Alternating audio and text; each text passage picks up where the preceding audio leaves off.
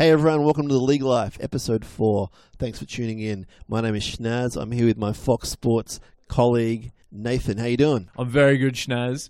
And it's been good to get some feedback with the previous 3 podcasts that we've done. Thank you very much, everyone. If you don't know where to find us, we're on Twitter, at League Life NRL, and we're on Facebook. We've got a Facebook page, and it's titled League Life Podcast. Also, if you don't have social media, obviously you're listening to us on SoundCloud, put your comments on there and feedback and we'll get back to you. So how's your week been, Shinazz? A little melancholic, I've got to say. For those who tuned in last week, they would know that our National Football League teams were going head-to-head in the wildcard playoff on Monday morning, 5 a.m. start. My Minnesota Vikings against your Seattle Seahawks at Minnesota in the coldest game ever played in the state of Minnesota.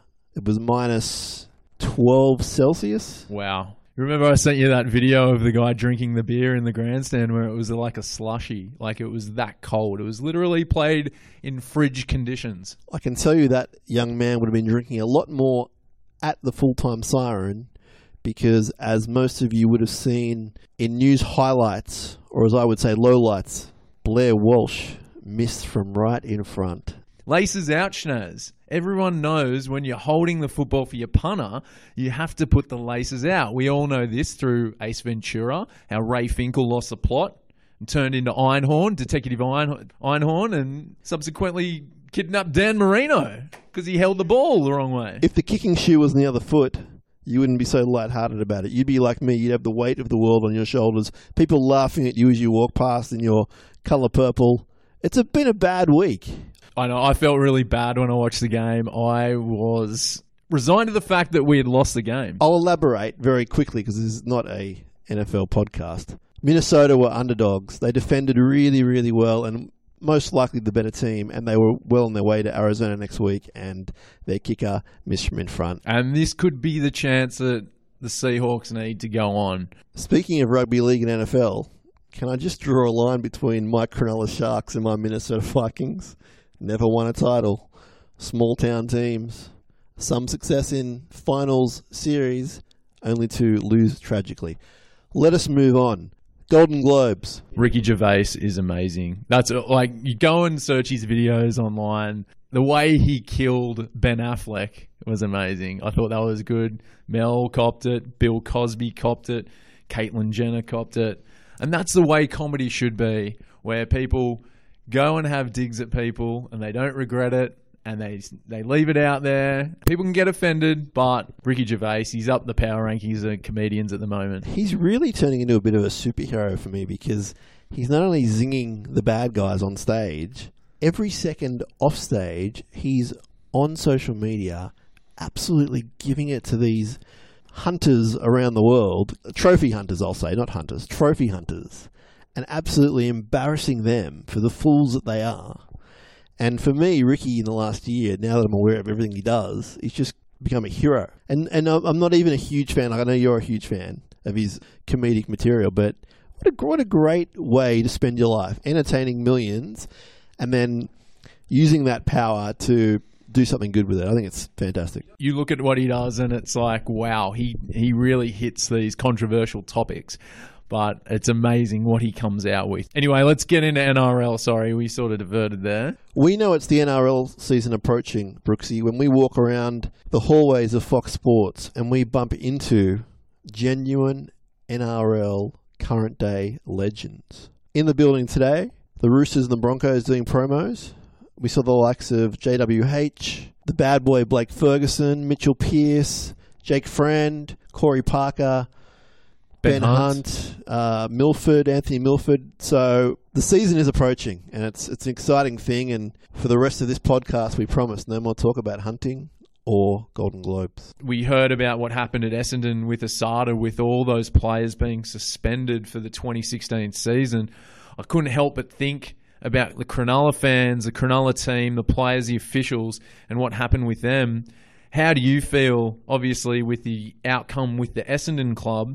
Do you think that what Cronulla has done has been the right move in hindsight?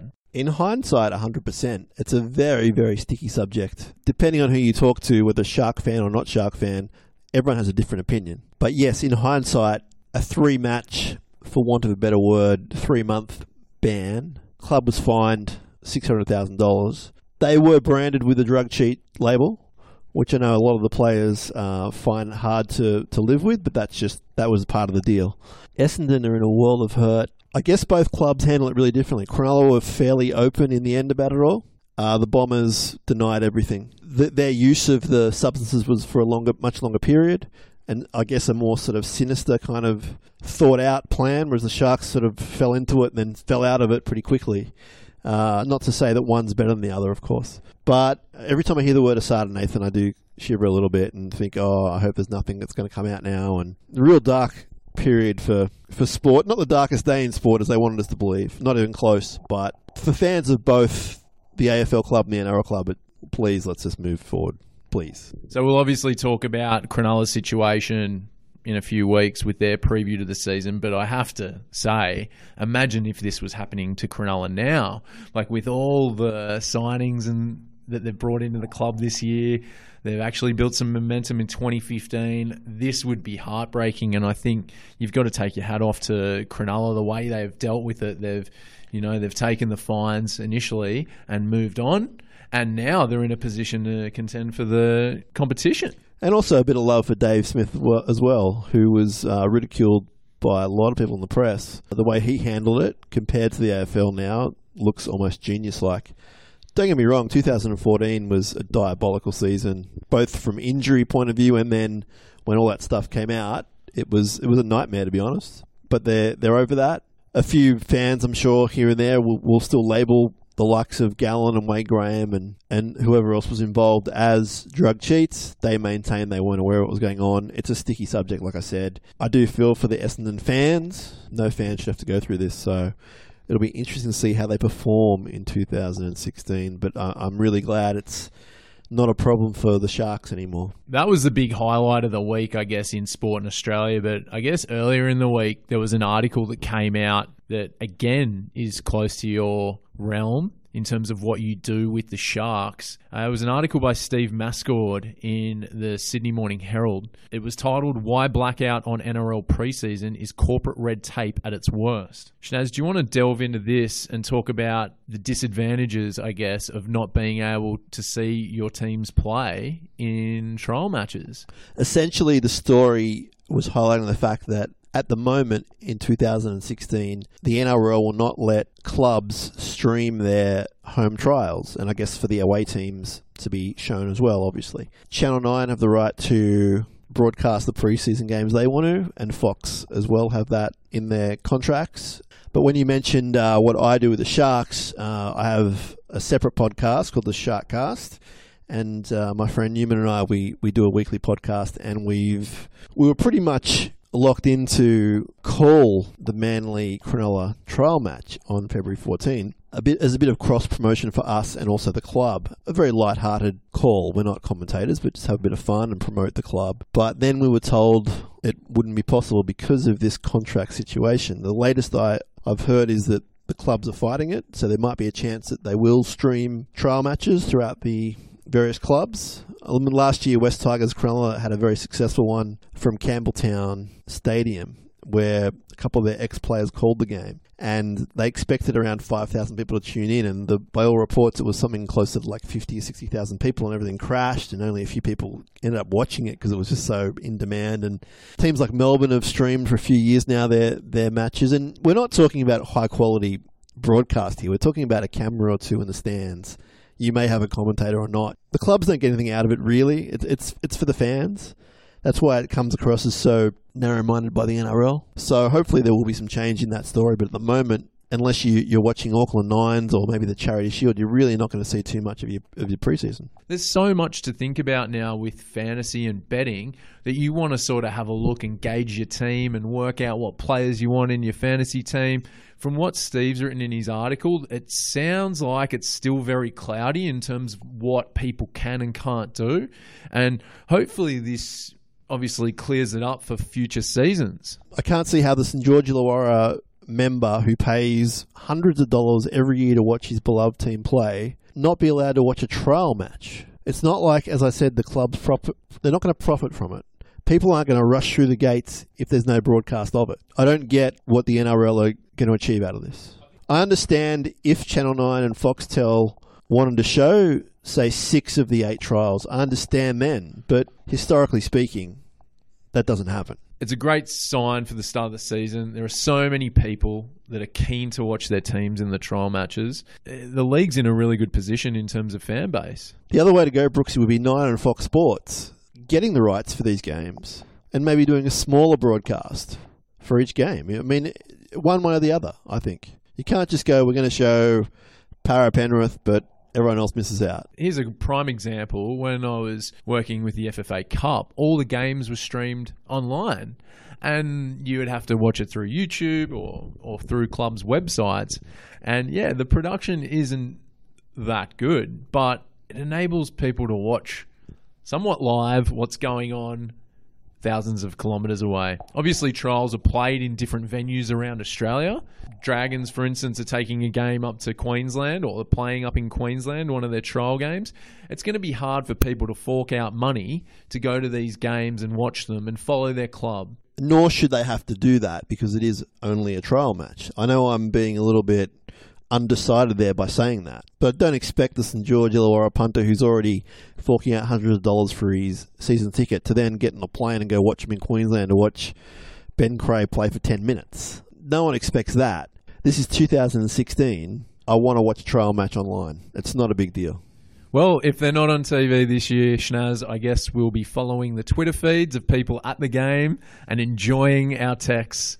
That is also a fun way to do it. But that's how we're going to do it. Yeah. And it's 2016, and we're going to be following tweets or Facebook updates or texts from our mates. That's how we're doing it. If I'm the NRL, I sort of want to probably try and put some things into place so that we can see as much football as possible and get our fans fired up for the season. We heard all about that fantastic TV deal for 2017 onwards. We highlighted that in our first episode, which you can go listen to.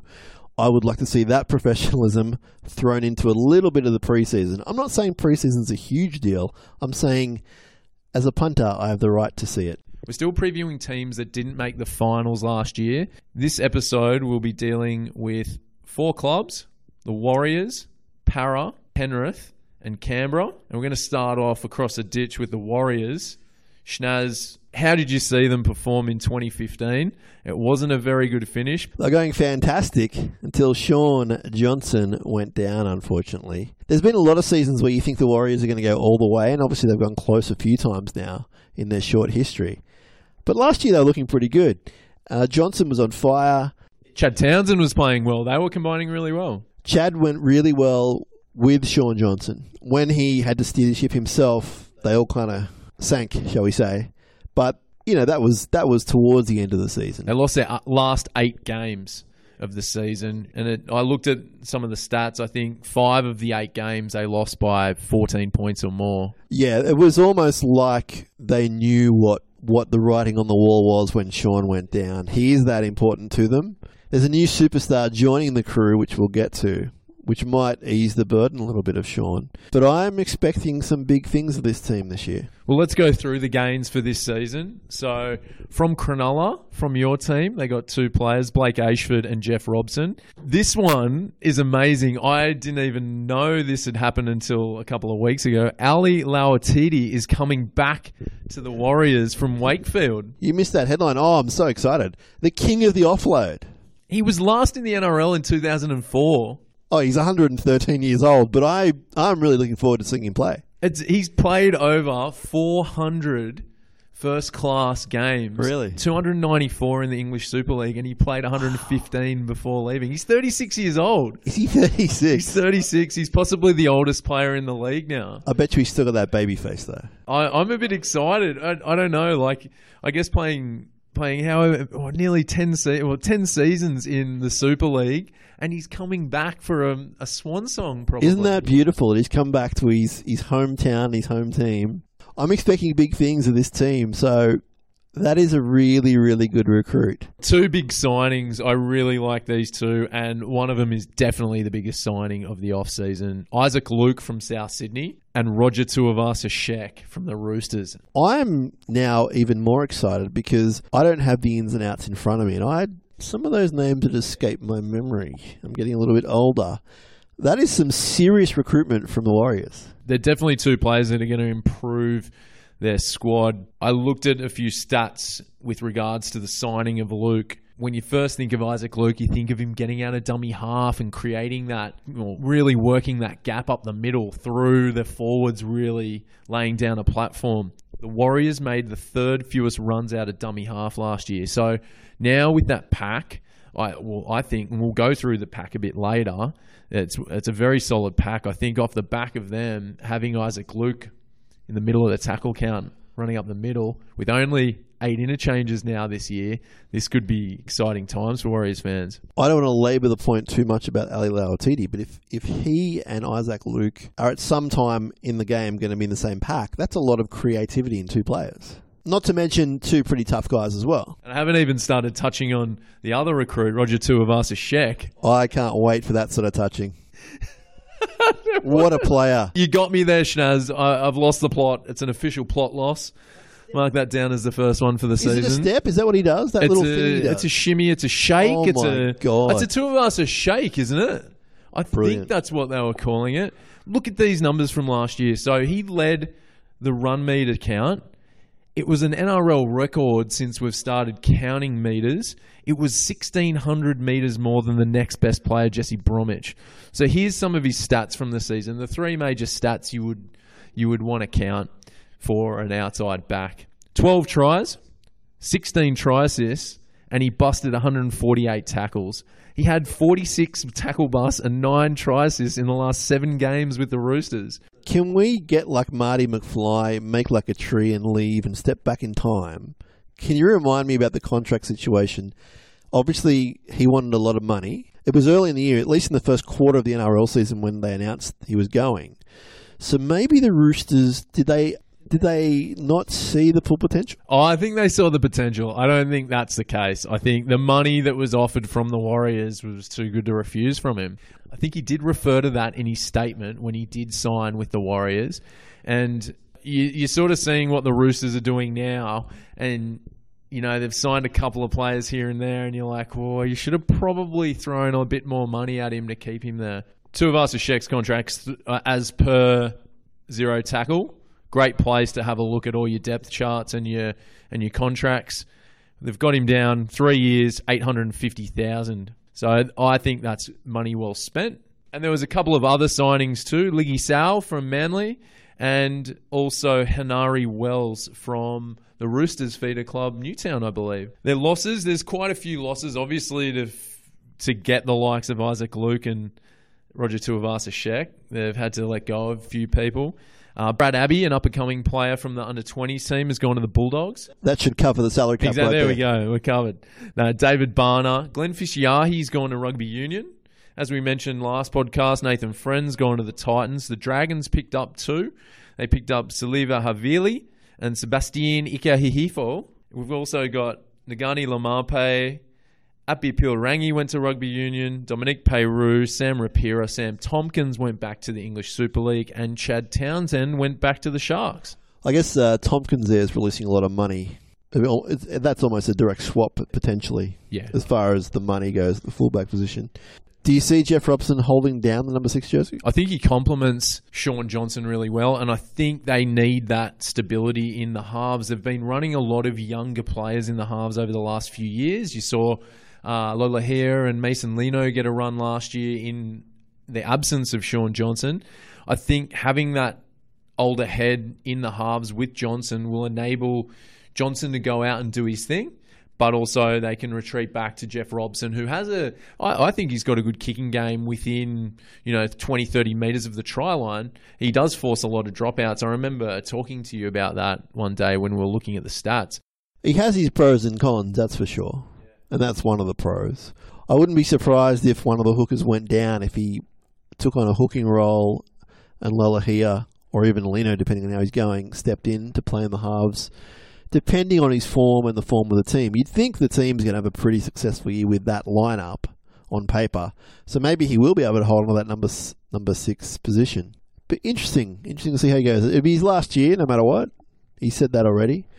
Much maligned, Jeff Robson. but he has done some things in his career that others haven't. And he's a pretty good bloke too, just by the way. And I mentioned before about the forward pack. I really, really like the forward pack this year. It's one of the best in the NRL. Bodine Thompson will probably play in the lock position, and Hoffman and Mannering in the second row.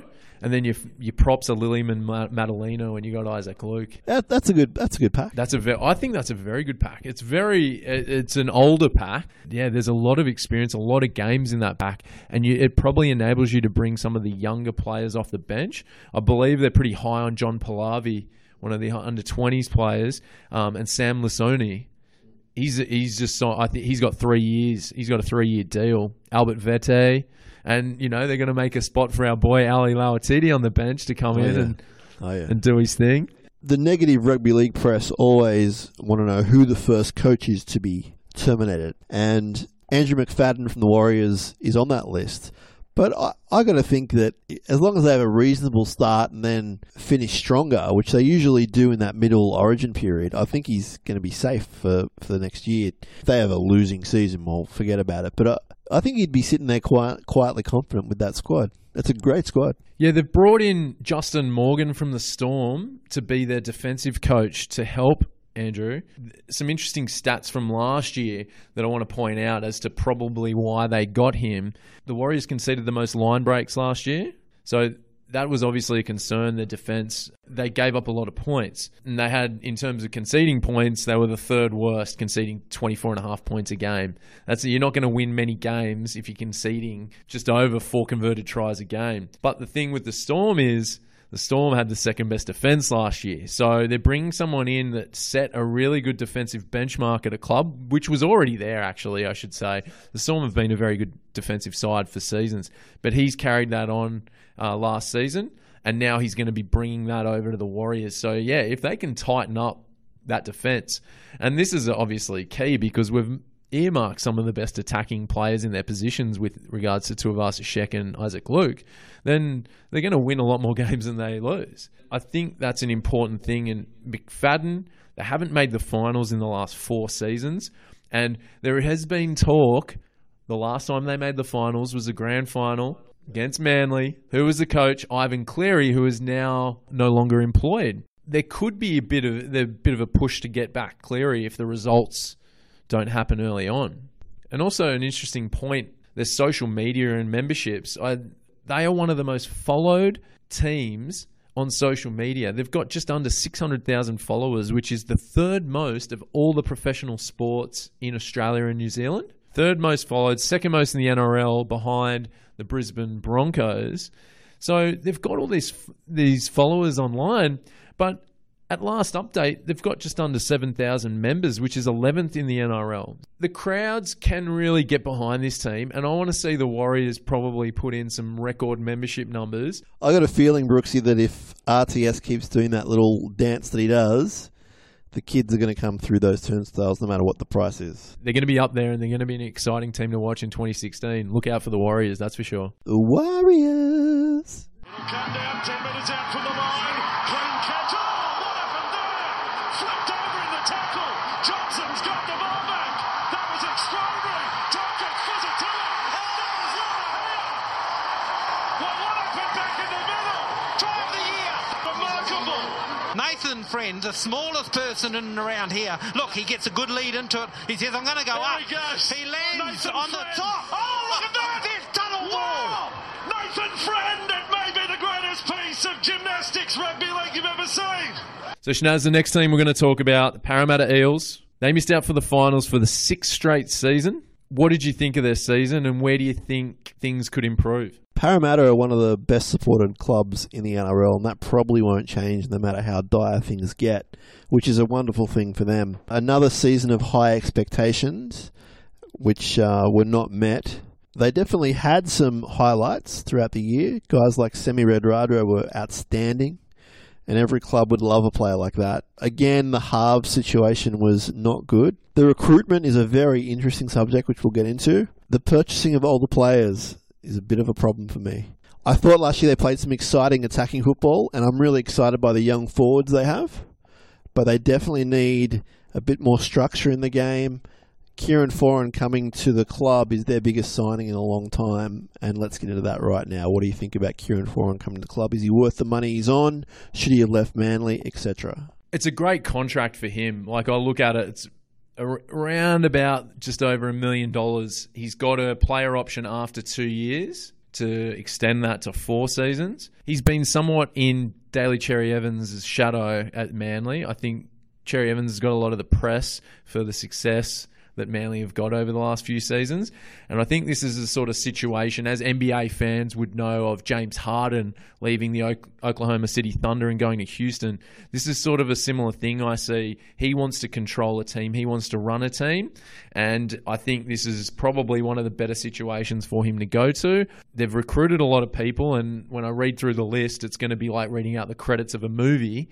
But I think they've got an opportunity here to build this team around him, and that at Manly he would never have had that opportunity to be that person. I'm a really big admirer of his work. I would love him at my club. I don't know if he's the attacking half that they really wanted to purchase. I think if they had the choice between DCE and Foran, they would have gone for DCE. For me, Foran is a much more of a, almost like a lock forward from the old days, an attacking lock forward. He's so tough, runs the line, can kick, he can do it all. I don't know if he and, for example, Corey Norman, I don't know if that's what Parramatta need right now, but I can't argue with the signing of Foran. Like, he's a quality player. Let's talk about another signing, which harks back to a season before that as well. They've purchased Beau Scott, who is in the veteran status of his career. 3-year deal. 3-year deal. You'd imagine that's for a lot of money. He wouldn't come cheap, given what he's done in the game. I'm not suggesting he's a bad player by any means, but I do think he's slightly overrated by a lot of people just because of his physical toughness. I think his discipline can be really tested at the worst times in the game, i.e. penalties and errors. I think when you combine that with their purchase of last year of Anthony Watmoe, who for me is, I don't know, this is going to be quite a big statement, but for me, sometimes he's barely a first grader. At the moment, like at the end of his career, have you seen him try and tackle? Like, he can barely make tackles these days. I worry about that kind of recruitment, Brooksy. 2 guys with not much time left in their careers, you'd think at any kind of peak from where they were, on a lot of money, playing a very similar position. I've flagged the forward pack as a stronger part of the team. You look at some of the younger guys that they've got, and it's taking minutes away from those guys. And I think, like you said, with the Beau Scott signing, I think he's a good player. But yes, he's at the back end of his career, and I don't think this is a situation that he should be in. You can see what they're trying to do. They're trying to get some older heads, some tough older heads, to show the younger guys how to train and how to play. You know, as much as Watmoe's been in the press for sort of negative reasons, he also has had a solid career, and he's done everything in the game that you can do. So I understand where they're coming from, but the money they're throwing at these guys and the length of the contracts is scary. Yeah, they're both, Scott and Watmoe are on 3-year deals. Watmoe barely got through. We didn't get through the year last year. What you were saying about the younger guys, and I said it before, they impressed me a hell of a lot, those big forwards. They were hard to stop, man. They had so much energy, so much size, and then they're going to have Watmoe and Beau Scott in the back row instead. I don't know about that. The 5 big veterans that they have could be a nice base to start with Michael Gordon, Kieran Foran, you've got Beau Scott, Anthony Watmoe, and Tim Mannah. I think that's a good mix of veterans. Yeah, but you're looking at a team that was desperate for a fullback, and they got one, and a goal kicker as well in that fullback. You were looking at a team who was desperate for a half, and they bought that. So that's good recruiting. But yeah, as we've laboured now, I'm not so sure about the back row recruitments from the last year and this year. Yeah, and with Gordon, 82% career goal kicker. And that's something that I was looking back at over the last 2 seasons with the Eels, and it's something that haven't been doing very well. The Eels over the past 2 seasons have kicked 62% in both 2014 and 2015, which is both last in the league. Michael Gordon, 82% goal kicker.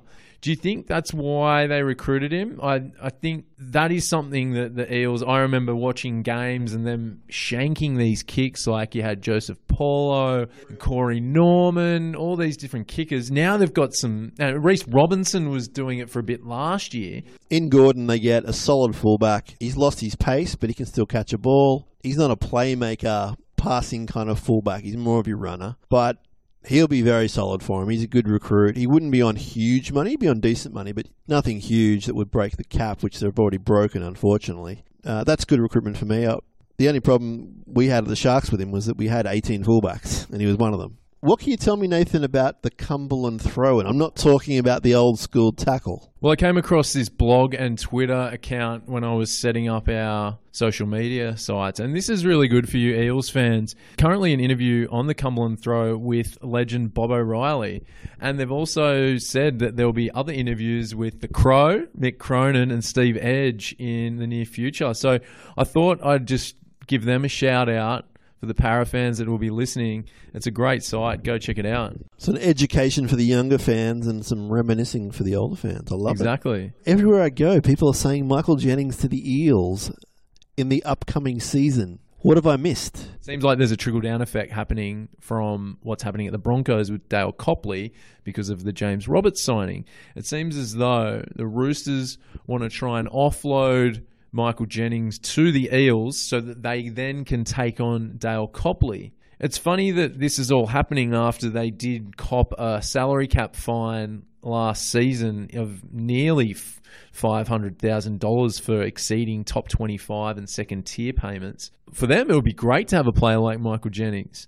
You know, the centres at the moment, we're looking at Ryan Morgan, Clint Gutherson, Brad Takarangi. I'm a little worried about that cap. It's starting to burst again, I think. If you throw in Mickey Jennings, mate, that cap will be bursting everywhere. Yeah, they're taking on part of Watmo's contract with Manly this season still. Bo Scott, Kieran Foran. Kieran Foran, Bo Scott, Michael Semi's Gordon. not on peanuts anymore. Semi's actually one of the good contracts. I've got to call you out there, Shinazz. 3 years, $250,000 as per Zero Tackle. Okay, I'm going to stop being a statistician, a musician, a podcaster. I'm going to be a player manager.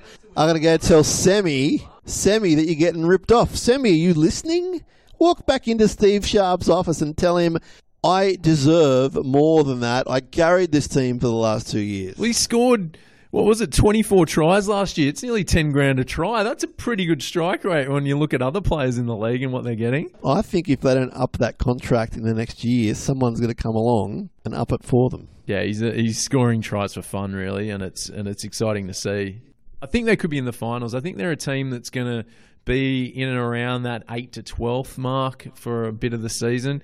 It just depends on how they finish the season. They showed glimpses last year for sure. Who knows? That goal kicking stat that we mentioned, it might come back. We might look back on that and go, well, Gordon actually won him a few games through his goal kicking. I haven't done my placements yet for the 2016 season, but top of my head, I'm going to say they're just going to miss out for what it's worth. Number 4 in this game with his opening line. Norman out the back. The big semi. And it looks like we've got ourselves a Parramatta convoy. All right, Shinazz. We're getting on the M4 and we're heading over to Penrith now to talk about the Penrith Panthers. Unfortunately, they missed out of playing finals football this year. They lost 7 of their last 9. They had a horrendous run with injuries. Horrific. They averaged the fewest points per game. They made the most offloads, but made the second most errors. What do you think of their season? The last year of the 5-year plan. Yes, we'll get to the 5-year plan. It's hard for me to judge because of the injuries. It was relentless. And I know every club goes through injuries, and usually every year there is a club like what the Panthers went through that suffers the same fate. And every fan's probably been through it, but it's hard to judge. So much youth and so much potential coming off a pretty good year, the year before. So I'm interested to see how they go this year with the new coach. So let's touch on some of the numbers from the player debacle that happened last year. They used 32 players, equal most in the league with the Titans. In the 24 games they played, they used 10 different sets of halves. And here's some of the game totals that were missed by some of the key players. Matt Moylan missed 13 games. Josh Mansour missed 12. Peter Wallace and Dean Fuare lost 11. Dallin, Watine Zalesniak and Jamie Soward missed 8. And Seguiaro missed 6. That's massive loss right there with all those players of games. You can't compete with that kind of injury toll did you say 10 different halves 10 combinations? different halves combinations in 24 games. They're pretty much changing it every second to third game. You would think 3 different is almost too much to have a good year. 10 is ridiculous and just very unfortunate. I feel sorry for Ivan Cleary. I rate him as a coach. To me, it seemed like a very premature departure, particularly strange timing. It seemed like the officials at Penrith had their man lined up because it was a very quick process. I believe there was no interview process aside from Anthony Griffin, who got the job. From what I've seen of the Broncos, I like his style as well. I'm not suggesting he's going to be bad for them. I think he'll be good for them, but I didn't see the need for a new coach. They missed the most tackles last year, just over 32 per game. And what I wanted to get at there is I had a look at the top 4 that missed the fewest tackles. Can you get the correlation here where I'm getting at? Broncos missed the fewest with 20.4. The Roosters were the next best. The Storm were the next best, third with 21.5. And the Cowboys were 4th. Were they not the 4 teams that were vying out for grand final positions in September? The difference there, Nathan, is vast between Penrith and those clubs. That would suggest that a change was in the air. It's going to be interesting to see how they improve this year under a new coach and with, you would hope, way less injuries. And there was also a swing in results for the Panthers. 2014, when they did make the semi-finals, they were 10-6 in games that were decided by 12 points or less. Last year, 4-9. So they didn't convert those close games into wins as much as they did the previous season. So that's important when it comes down to whether you're playing finals football or not. All right, let's go through some of the players that have come and gone over the off-season. They've got Sitaleki Akuola from the West Tigers, Ben Garcia from the Catlins, Andrew Heffernan from Canberra, Peter Hiku from Manly, Tamare Martin from the West Tigers, Suia Matangi from the Warriors via the Roosters, and Trent Merrin from the Dragons. Okay, so you started off a little bit light there, but then you got me with some heavyweight. Trent Merrin is obviously the pick of the bunch there.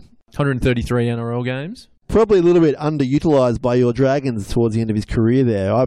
You know how hard it is for me to like a Dragons player, but I actually really, really liked his work. And I thought that he's a big minute player, and I think that was very limited for the last 2 seasons at the Dragons. Yeah, the Dragons had that awful start, and I remember the press really got on the back of Mary. It was like, why aren't you playing this guy for most of the game? He was coming off the bench. We lost those first 2 games, and yeah, I think it was the Canberra game where he played the majority of the minutes, and he really dominated that game.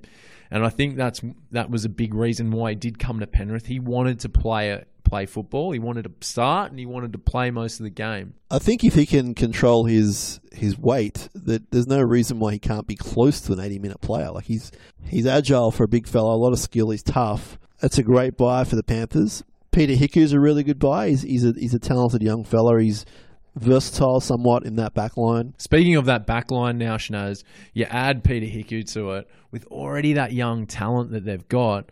Matt Moylan, Josh Mansour, Darlene Watin-Selesniak, Peter Hiku, Dean Ware, both Jennings brothers, Waka Blake. It's salivating for all those guys out in the Blue Mountains. A little bit of a secret for you. Matt Moylan and Josh Mansour, 2 of my favourite players in the NRL. Scoop from the pod. The other scoop that we're going to talk about via the West Tigers is the exciting playmaker half, Tamare Martin. Now, I got a feeling the Tigers are going to regret losing him. Yeah, I think he's definitely going to put pressure on Soward and Wallace this season. And also there've been talk recently that Matt Moylan's been training in the halves as well. So they've got a bit of depth there in the halves for this season, barring injury.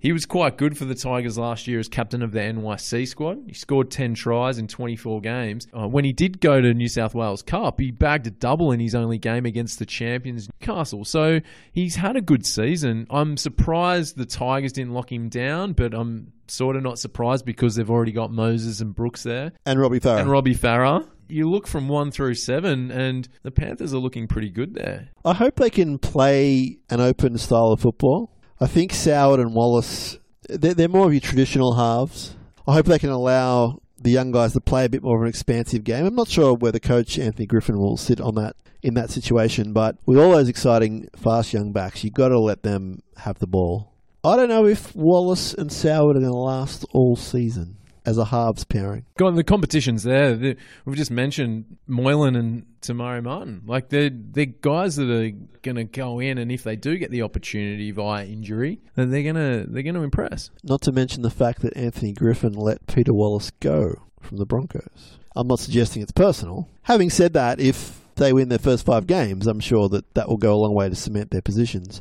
And it's good for the Panthers. They have a little bit of versatility there and choice in halves, because the halves are it's so difficult to find good halves. And I forgot to mention too, Shinazz, there were 2 other gains and losses this year. Players with a hyphen in their surname. Zach Docker-Clay came over from Parramatta and Ben Murdoch-Masila left to go to Salford. They've now got 4 players with a hyphen. They can attract a hyphen. So if we go through the list, Regan Campbell-Gillard, Zach Docker-Clay, James Fisher-Harris, Dallin Watine-Selesniak.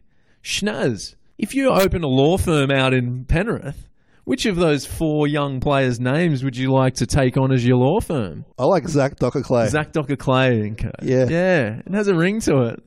You got parking fines. You've been charged with something that you think you haven't done. We'll go to Zach Docker-Clay. They'll sort out my problems. I can see it. Even Regan Campbell-Gillard has a good ring to it. Regan Campbell-Gillard would be like litigation law, I think. Yeah, a lot of yes. a lot of the high-end sort of lawsuits, yeah. I would go with Regan Campbell-Gillard. I want to do the litigation. That's where the money's at, Shinazz. Okay. Yeah, definitely. But yeah, it was a funny thing that I found. I don't know if Gus is going to throw a hyphen in here, like call himself Phil Gus Gould or something like that. But it's an interesting little tidbit from the Penrith roster. Now let's talk about Gus Gould for a second.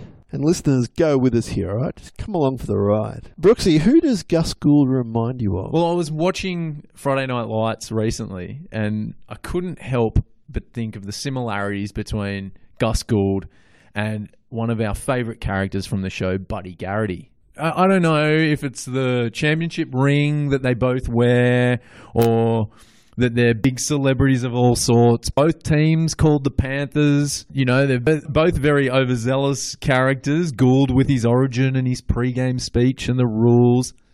And obviously Buddy with his selling cars and his love of the Dylan Panthers. I don't know what it is. They're both the face of the team. They're bringing in players. They're a bit like getting money into the squad. They're both charismatic and love the microphone. Remember when Buddy gets up and starts commentating on the Spanish language radio station in season 4? Like, it's, I don't know. I can really see some sort of similarities there, Shinazz. What do you think? Our listeners probably aren't aware of this, Brooksy, but I'm a pretty big Friday Night Lights fan myself. Here's the guard and football, and 10 years from now, Street, good friends, living large in Texas. Texas forever. Let's go out there and touch guard, boys. Penrith forever. Do you reckon Gus does similar speeches out there? I think you're on the money with your comparison, Nathan. I'm really impressed by it. You impress me on a daily basis here at Fox Sports Stats in Artarmon, Sydney, Australia. But I got to tell you, that is a fantastic comparison. If you haven't watched Friday Night Lights, the TV show, and you like sport and a bit of drama, we thoroughly recommend you watch this show. Get to know Buddy Garrity, and you may see some Phil Gould in him. There's rumours that Gus is going to wind up his stay at the Panthers the next year or two. I guess citing that the job is done, so to speak. He's had a pretty big impression on that club. I'm pretty impressed with him. I wish that my club at certain times had someone like that come in with that big broom and that idea about the 5 years, which I don't even think he even said that. I think someone else made that up. But that long-term plan of having juniors coming through. It reminds me of John Lang, how he used to play all the Sharks juniors, and then finally they had a great run at winning a premiership. They didn't do it, but great memories. And I think it's a really, really smart way to play your football. Yeah, they do, in their roster, have a lot of good young players, and that's going to be the strength for the Panthers next season. Whether or not that interchange change, for lack of better words, will benefit the Panthers with their younger, more mobile team, only time will tell. But yeah, I seriously think that they are a chance of making the finals again. And not only just making the finals, but shaking things up a bit. What do you think, Shinazz? They definitely have the talent. And guys like Matt Moylan, I'm thoroughly impressed with. I think he's a young Jared Hayne, but almost at that level now, on his day. I think as long as the halves can do an above-average effort most weeks, if not more, then I think they'll go a long way Guys like Trent Merrin are just going to increase that power. There are a lot of young players. It's going to be a great storyline how Coach Griffin really takes this team and what he does with it, what he adds to it, what he improves. They got a lot of attacking football on their team. Guys like Tyrone Peachy, who I love. And those guys can't be shackled down. They got to have the ball.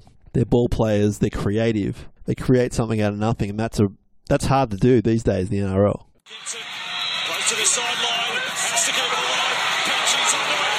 Peachy, Collins, there he is. Yes, indeed. We'll celebrate this one. What have you got for us, Tyrone? Something. Nothing. Thank you. Good try. Penrith will not be wooden spooners in 2015, but sadly for the Novocastrians, Newcastle will. The last preview for this podcast, Nathan, episode 4 of the League Life, is the Canberra Raiders, a team that has underachieved for many years now after the glory years of the 80s and 90s. They've got some stability in Ricky Stewart, which we've discussed in the previous episode of the League Life. If they win some home games this year, they could be heading to the finals. So last season, third straight season missing the finals. That's their longest drought since their first 5 seasons in the league when they didn't make the finals from 82 to 86. And as you mentioned, Shinazz, they were only 3-9 at home. Because their whole thing is the home ground advantage, the cold, the bitter conditions, one team town. They really did not take advantage of that last season, and probably my biggest prediction for the year will be Canberra win more games at home than they lose. They have to. Yeah, they got to. And like we were touched on with the Panthers last season, it was a similar sort of situation with the Raiders. 8 of their 14 losses this year were by 8 points or less. So they weren't converting those close games into wins. They won 7 of their 10 games on the road. Like, things have got to change this year. Looking at the recruitment side of things, they've done pretty well. They haven't done that much. They've filled some gaps. They got Adam Clydesdale from the Knights. They got Jeff Lima, the veteran prop from the Catlin Dragons. They got youngster Zach Zanto from the North Queensland Cowboys. Aiden Caesar from the Titans. And another Catlin Dragon, Elliot Whitehead. They've signed 5 players for their NRL squad. And it'll be interesting to see how they fit into the current squad. Now, we have differing opinions on the halves for 2016 for the Canberra Raiders. Is this true? The Aiden Caesar signing, I like it. I think he's a good player. Whether they've got a surplus at that position, I'm not too sure. I was having a look at some of the stats again with regards to the halves, and the player that he'll be replacing in the starting lineup, Sam Williams, had a really good 2015. I was surprised when I looked at the numbers and looked at comparing him to the rest of the league that he was actually quite good. In the 16 games he played for the Raiders last year, he had 3 tries and 19 try assists. He came into the team in round 5, and from round 5 to 26, he had the 4th most try assists in the league. So he's up there with your Cooper Cronks, Jonathan Thurstons, Daly Cherry Evans.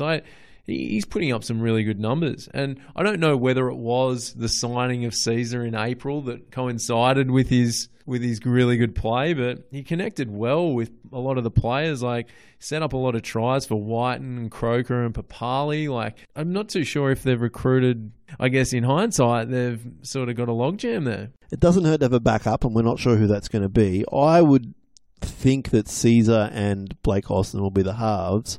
Blake Austin's versatile in that he could probably play some other positions if needed, as we've seen before.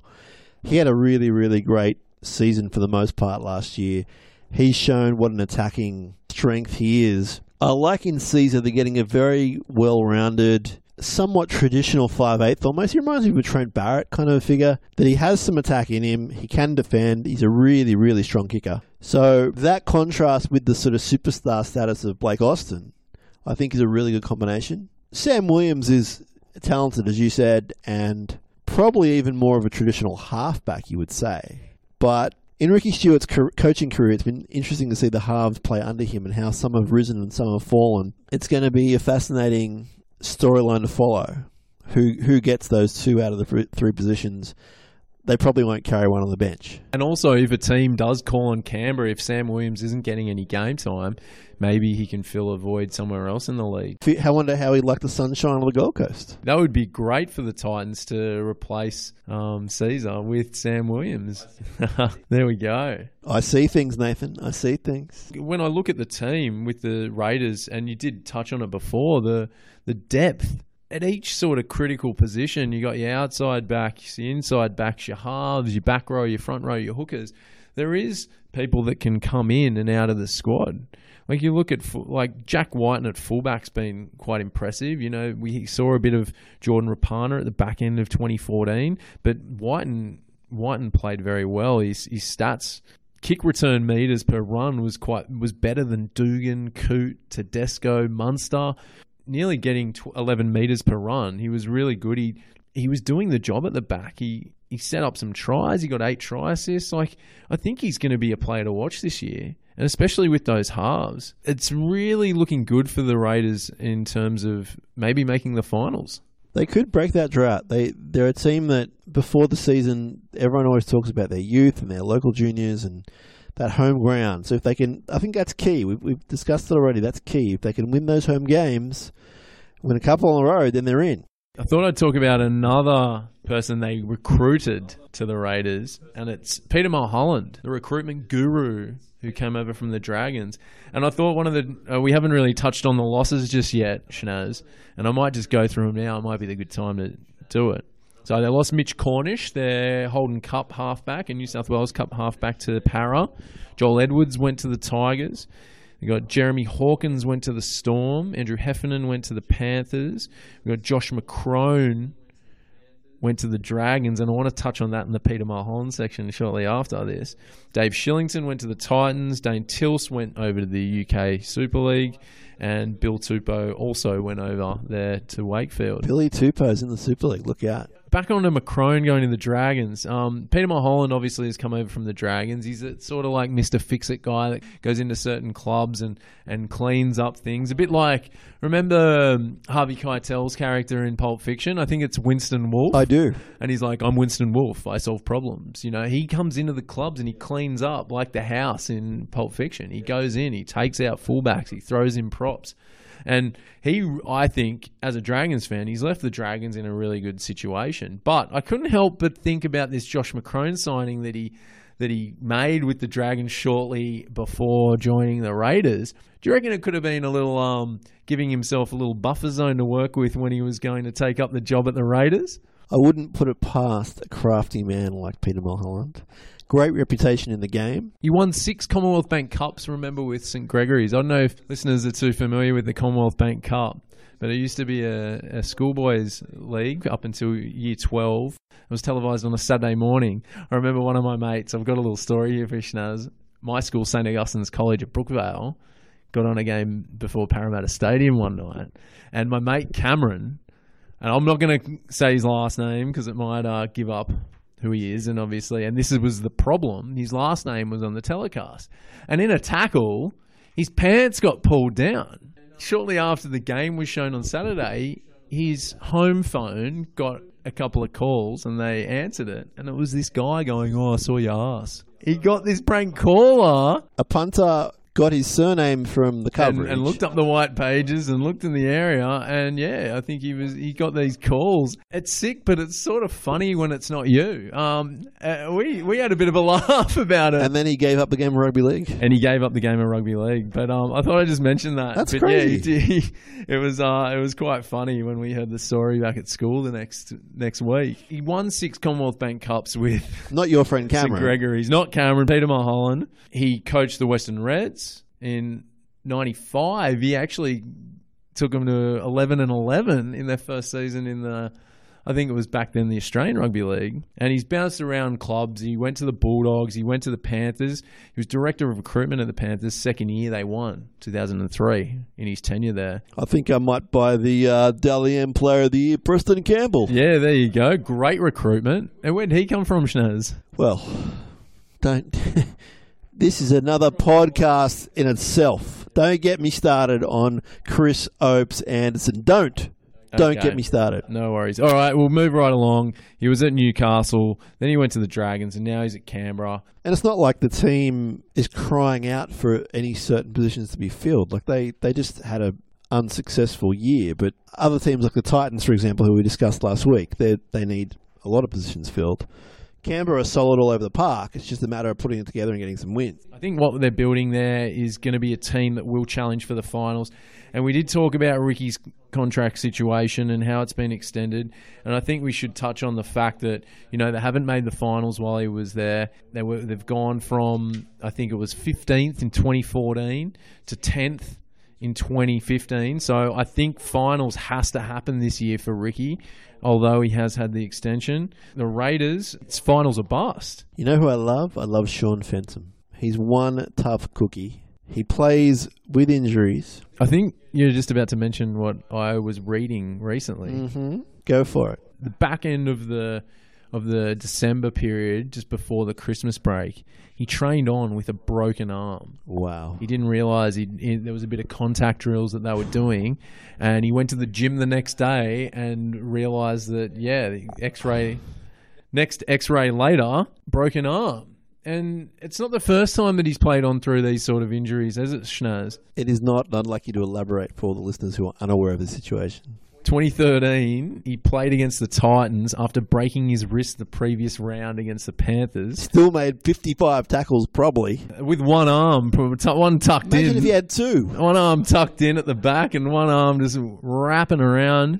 He'd be the first player in the history of the game to make 100 tackles if he had two arms to use. And it doesn't stop there. He was forced off the field after rupturing his ACL against the Warriors in 2014. And these guys play through some ridiculous injuries. Yeah. And mate, I think Sean Fenton has to be one of, if not the toughest player in the NRL. What do you think, Shinazz? You know, I don't really care for Origin in the sense that I won't bleed blue or maroon for anyone. How does Sean Fenton not make the Origin team? You look back in history and you see the back row as being an area of depth for New South Wales, and I reckon you could go back over history and pinpoint some players that have either not played or played a couple of games. But have they played games with broken arms? I don't know. You know, rattling off his CV of injuries. Origin-like player. Well, we've got to ask the question. There's some interesting players out there that haven't donned on the blue jersey or the maroon, I guess, in recent years. But we're all about the lime green, baby. We both love Paul Vaughan, the prop who sometimes comes off the bench as well. He's got a heck of a future in front of him. You keep going. Josh Papali, he would want to have a big start to the season. Kevy Walters has said that Dylan Napa's hot on his trail for his bench position. So, you know, he's going to be going full steam ahead from round one. They've got Shannon Boyd. They've recruited Jeff Lima this season. They've got Frank Paul Nualasala. Soliola in the back row as well. Elliot Whitehead. He's meant to be a bit of a tough nut. Their pack's pretty solid. You're starting to lead me to think, Brooksy, that they might be breaking that finals drought this year. Des Hasler he thinks they're the danger side of 2016. Now, why is Desi talking about other teams? Desi Deflection Hasler is obviously trying to take away from what's going at the Bulldogs. He does this all the time. And I remember reading this article from John Tuxworth at the Canberra Times and had a few quotes from Jared Croker. And he's saying, Desi's pretty good at throwing the buck onto someone else, isn't he? He's probably just covering for his own team there. I think they are the danger team of 2016. I think this is something that, you know, he's probably seen and really agrees with.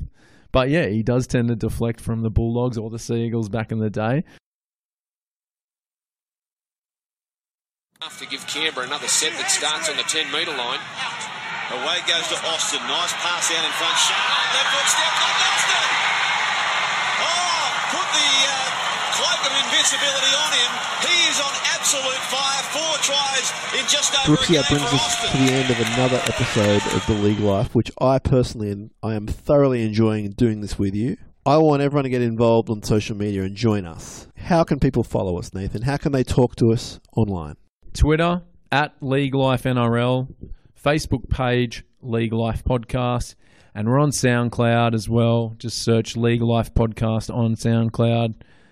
Thank you very much, Shinazz. It's been another great session with you recording this one. Thank you. Thank you to everyone who's been in touch via those social media outlets.